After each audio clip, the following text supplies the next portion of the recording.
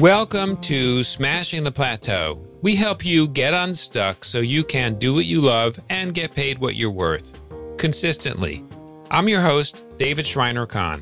He left his own birthday celebration weekend because the business was on fire, so to speak. There was nobody else to go and deal with the problems that were at hand. Today on episode 595 of Smashing the Plateau, I'm speaking with the founder of the Chrysler Club, David Chrysler. I'm going to ask Dave how you can avoid having your business run your life and much more. Stay with us to hear all the details. I believe everyone should have the opportunity to do what they love and get paid what they're worth. On my podcast, I've interviewed hundreds of successful entrepreneurs, many of whom run consulting or coaching businesses.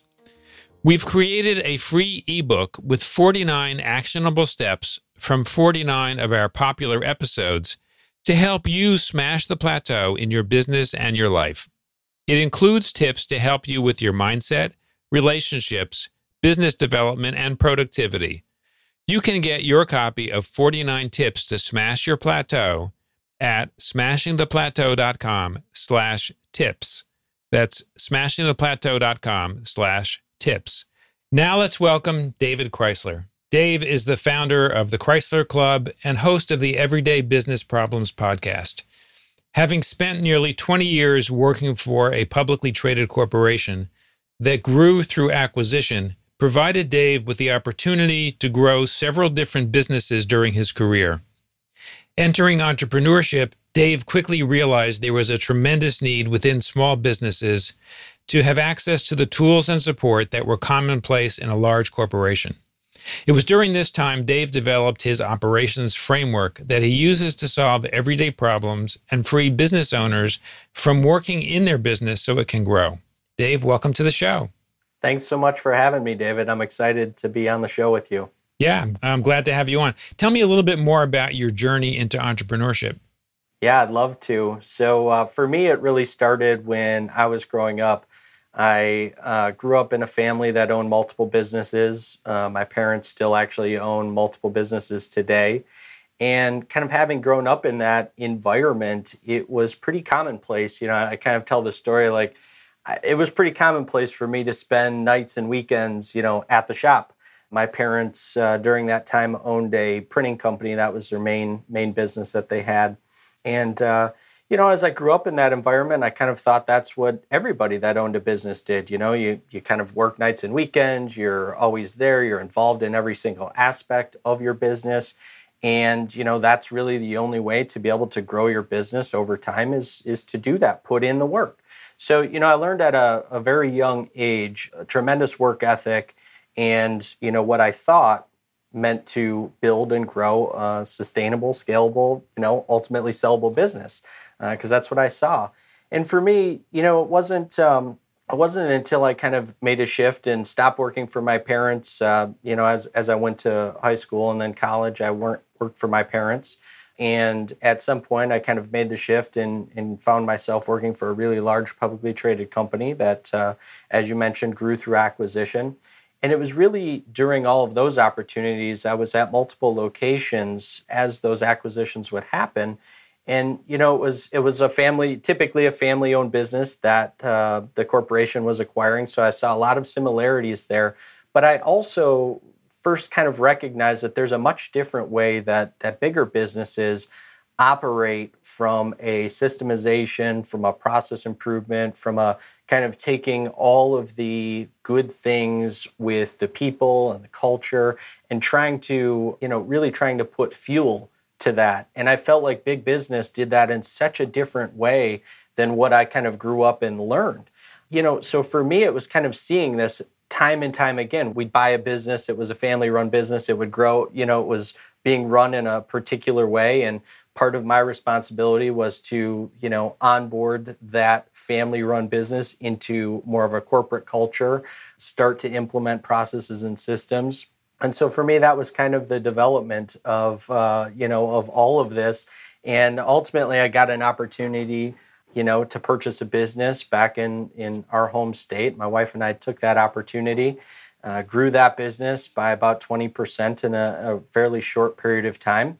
And, we got to a point where we were kind of ready to hit the gas. And I was in a partnership at that point in time and decided, things were maybe not going as well as we kind of had laid out in initial stages. And so it took an opportunity to kind of divest out of that and found myself sitting at the kitchen table again saying, hey, what do I want to do for the next half of my career? And I really came across, as I look back at my corporate career, it was what I really enjoyed doing at any given point, time and time again, which was working with different people, different businesses, kind of, would say I would get thrown into the deep end of the pool. I didn't know the people, I didn't know the process, I didn't know the products in a lot of cases. And we had to look at all of that and figure out ways to increase revenue, increase profitability, and, be able to improve utilization and efficiency and quality and all those types of things. So I wanted to start a business to do that and to support small businesses in that way, because I felt like my parents worked so hard and they were doing so many things right, but they never had that support and infrastructure and education that I got when I went to work for a big, publicly traded corporation. So I wanted to be able to give small business owners those types of experiences and support to show them that there is a different way you can build that business that's, sustainable, scalable, and ultimately sellable one day. Right. So what's an example, Dave, of something that would take place in a large corporation that doesn't happen typically in a small business? A lot of it for me comes down to the process development. And the best example I can give you for that is even if you take, let's say, a prospecting effort, right? That's one component of your overall sales system that you're going to have. And what I see when I worked in a big corporation was not only did we have the automation component of it, so we had an ERP system that was fully integrated, but at the process level, we were documenting processes and training people on those documented processes. So that way, when we brought somebody new on, we had kind of steps A to Z of how to, number one, get them up to speed. Number two, make sure our customer experience was the same time and time again. We had repeatability. And we were removing people from the equation. What I mean by that is, in my role, I was, a general manager. Well, in a family-run business, a lot of times when there's a question about a particular part of that, let's say prospecting process, the questions get funneled right back to the owner or right back to, somebody in that leadership position. And what big businesses do the best, at least the big business I worked for and how we did things, was document those processes, continually review and revise those processes, so we were doing things consistently to deliver the best results for our clients and customers. So process documentation is a big part of it. Yeah, 100%. And it's really where I find a lot of small business owners and entrepreneurs lacking. It's one of the things that, kind of one of my top questions that I'll ask. And, if somebody says, because inevitably, somebody will say, oh, yeah, we've got that documented. Oh, yeah, we've got that covered. Okay, well, show me, number one, let's see the documentation. And number two, when's the last time you reviewed and revised the documentation? Because it's not good enough to just say that it's documented and to have a written procedure. You really want to building systems, to me, and again, going back to what big business did so well, was getting into this planning cycle. That's what I call it. And it's just this ongoing, plan, execute, review, revise, repeat. And we would do that constantly. We would do that with individual processes. We would do that in training scenarios. We would do that with, larger business systems when we started to introduce automation, quality initiatives, all of those things. And it was that constant cycle of evaluation and improvement that led to the biggest impact and the best results over time. Right, which means small, continuous steps. 100%. So in your business now, helping small businesses, how do you outline the process that they need to go through in order to scale the way that you've seen larger corporations do it?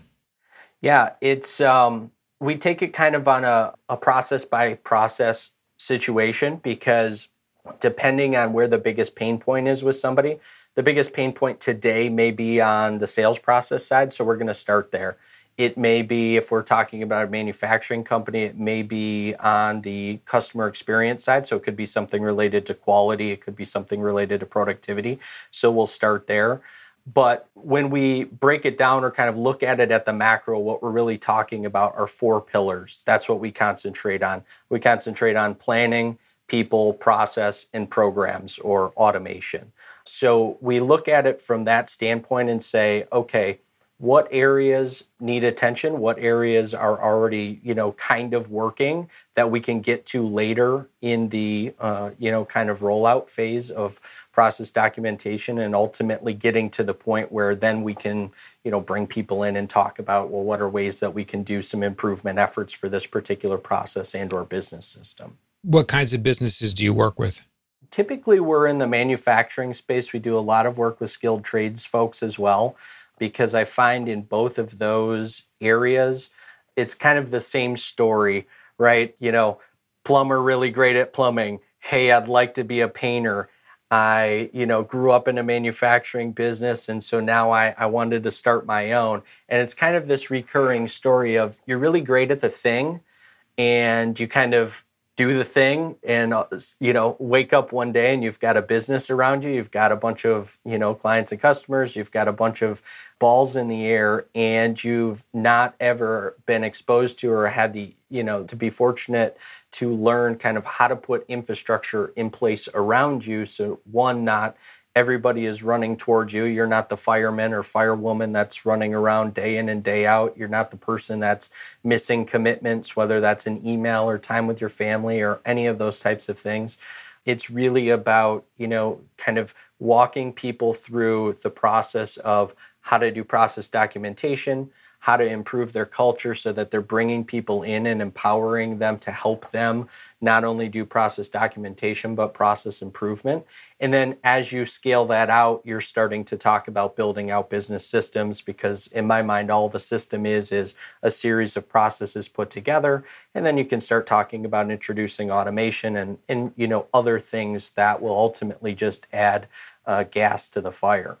Dave, what's the trigger that would cause someone who has a business based on the trades or manufacturing to search for help in building some infrastructure?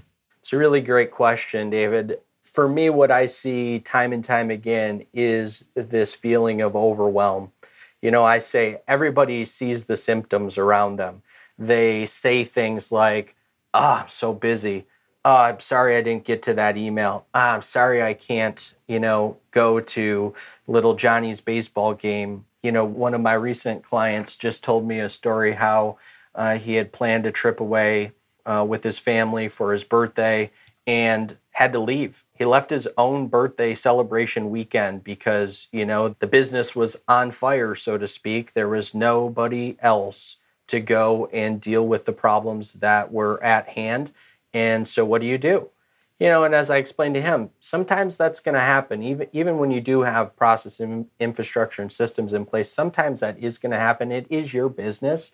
So I'm not saying that, sometimes people might get the wrong idea that, we're talking about the 4-hour work week or something like that, or absentee owner. And while both of those things can be goals, what I'm really talking about is having support in place so that not every single thing falls onto your shoulders as an owner, and you don't feel this constant, pressure on your chest of, oh my gosh, how are we going to get all of this stuff done? Or how am I going to deal with this problem or that problem or, this thing coming at me? Yeah. One question that I come across in situations where businesses are stretched like that and the business owner feels like he or she is constantly fighting fires, and that, as they often describe it, the business is running me as opposed to the other way around. And sometimes they feel like I have a glorified job, and that's not at all what they want. But one of the challenges that I see that they have is when they get into that scenario, frequently cash flow is tight. And so they know they would like some help, but they fear that they can't afford it.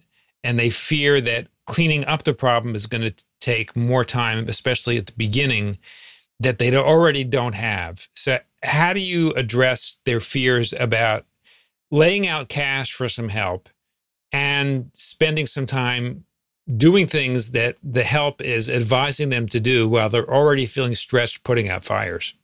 Yeah, I mean, the first thing is to kind of, be honest with people, right? This isn't, I kind of Ron Popeil soundbite, right? This isn't set it and forget it. There is no easy button here.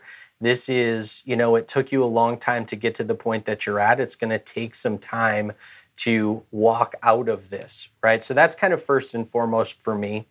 And depending on where people are at, I'm not opposed, me personally, I'm not opposed to getting creative in terms of compensation. I know the value that I could bring into a particular, situation for a particular business owner or entrepreneur. And so I don't mind kind of saying, hey, the proof's in the pudding, right? Like here's some ways to get creative about how we can accomplish what you're trying to accomplish and, compensate for the knowledge and expertise that you're asking for.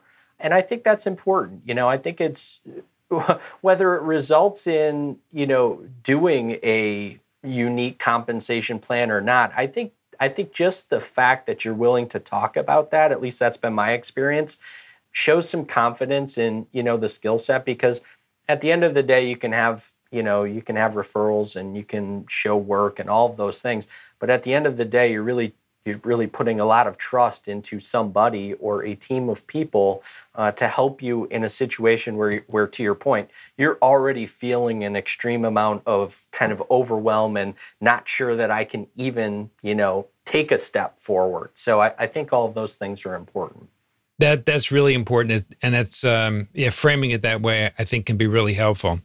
One question I have for you is about your own business and how you differentiate yourself from others providing similar kinds of services. Because one of the things I've seen is that there seems to be almost an explosion of people who call themselves business coaches, many of whom have not accomplished a whole lot themselves. There's no barrier to entry in the field, if you even call it a field. How do you describe yourself and how do you differentiate yourself so that people understand where the strength is in your own value proposition? Yeah, it's a great question. And, pretty specifically, I personally shy away from the term coach because of exactly what you said. There's a very low barrier to entry. And what I find the people that I run across that are considering themselves coaches, don't have a lot of real world practical experience dealing with the things that, somebody like myself has. It's pretty clear to kind of look back on my corporate career and you can't make that up, right? I could make up potentially some of the accomplishments along the way or certain things, but I think if you go back and you look at somebody's career path up to this point, you can see pretty clear whether or not they're legitimate in terms of how they are presenting themselves. So I kind of wanted to make that note. Even though I take a coach's approach in my consulting business, I'm very cautious about utilizing that word in particular. Yeah, I noticed it. You didn't write it in the bio that you shared with me. I did not, no. And again, it's really my approach. I love people. I love helping people. How I differentiate is saying, look, I can step in and do this for you, okay? And in some cases, we have owners that want us totally hands off, if you will, and we do all the heavy lifting. But what I much prefer is working one-on-one or, one on a small leadership group and really enabling people and giving them the tools, right? We have certain systems, certain tools, certain frameworks that are pre-built that we can walk people through. But it's that ongoing support that I find, and again, kind of taking that coach's perspective to help people recognize the change internally that needs to happen, because that's a lot of this, right? It's a lot of what ends up happening. You kind of take a look in the mirror and say, okay, well, I'm the person that got us to this point. I'm going to be one of the people that gets us out of this. And you personally, as that business owner or entrepreneur, needs to take that kind of ownership and needs to rein in that mindset. And you need somebody that can coach you through those things. I had to do it personally. When I was a young manager, I kind of thought oh yeah, I can do this, I can do that, I'm going to go take care of this. Yeah, I got this. Everything's on me. I'll work 24-hour shifts. I'll do and you quickly realize, right, that's just not realistic. And so I've been there and I can speak to that, and I'm happy to share plenty of stories and examples about that. And for me, in terms of trying to differentiate, because even in the consulting world, there are so many available options. What I really try to do is talk about the transformation that I'm working with people to get to, because I saw it firsthand. I've seen it with my parents. It's kind of a full circle moment for me now that, I'm doing this consulting business, because now I have really sat down and put together kind of what I said, some processes, some systems, some frameworks, and I get to go back and share that with them now in their current businesses to help them move the needle. And, they're both in businesses that are kind of like, find something you love to do, you'll never work a day in your life type of a situation. But it's really a full circle moment for me to be able to, work with them in that same type of capacity and show them that, there's a much different way to go about building your business that's repeatable and, scalable and again, ultimately sellable one day. So yeah, hopefully that answered your question. Yeah, it does. Dave, what is the Chrysler Club? Yeah, so the Chrysler Club is kind of a fun play on words for me, but it's really about building a community of people, business owners and entrepreneurs that are actively trying to make the shift from working in their business to working on their business. So it is our community that we're building, people that are like-minded, that are trying to put infrastructure in place, trying to systematize their business so they can get to a point where, if they want to one day, that ultimately they can sell their business and that their business is a systemized investment for them. Sounds good. Well, Dave, we've covered a lot of territory about your own journey and the common problems that you see with small business owners and what they can do to solve them. If somebody wants to access any resources you have or learn more about what you do, where would be the best place for them to go? Yeah, our website, and that is simply thechrysler.club. And we are on all the social channels. You can search at The Chrysler Club, and you'll come across. We put a lot of free content out. We have a lot of free resources available, and so that's the best way to get in touch with us. Okay, and of course, we'll include the links in our show notes. Dave, I want to thank you so much for taking the time to join us today on Smashing the Plateau and share your insights. My guest today has been the founder of the Chrysler Club, Dave Chrysler. Thank you again, Dave, for joining us. Thanks, David. When you visit the Smashing the Plateau website at smashingtheplateau.com, you'll find a summary of each episode along with the links we mention on the show. Today we learned how you can avoid having your business run your life and much more. I believe everyone should have the opportunity to do what they love and get paid what they're worth. On my podcast, I've interviewed hundreds of successful entrepreneurs, many of whom run consulting or coaching businesses.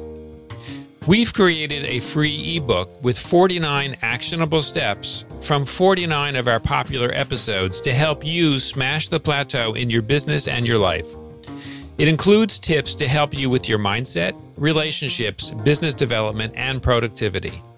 You can get your copy of 49 Tips to Smash Your Plateau at smashingtheplateau.com/tips. That's smashingtheplateau.com/tips. Thank you for taking the time to listen to our show. I'll see you on our next episode.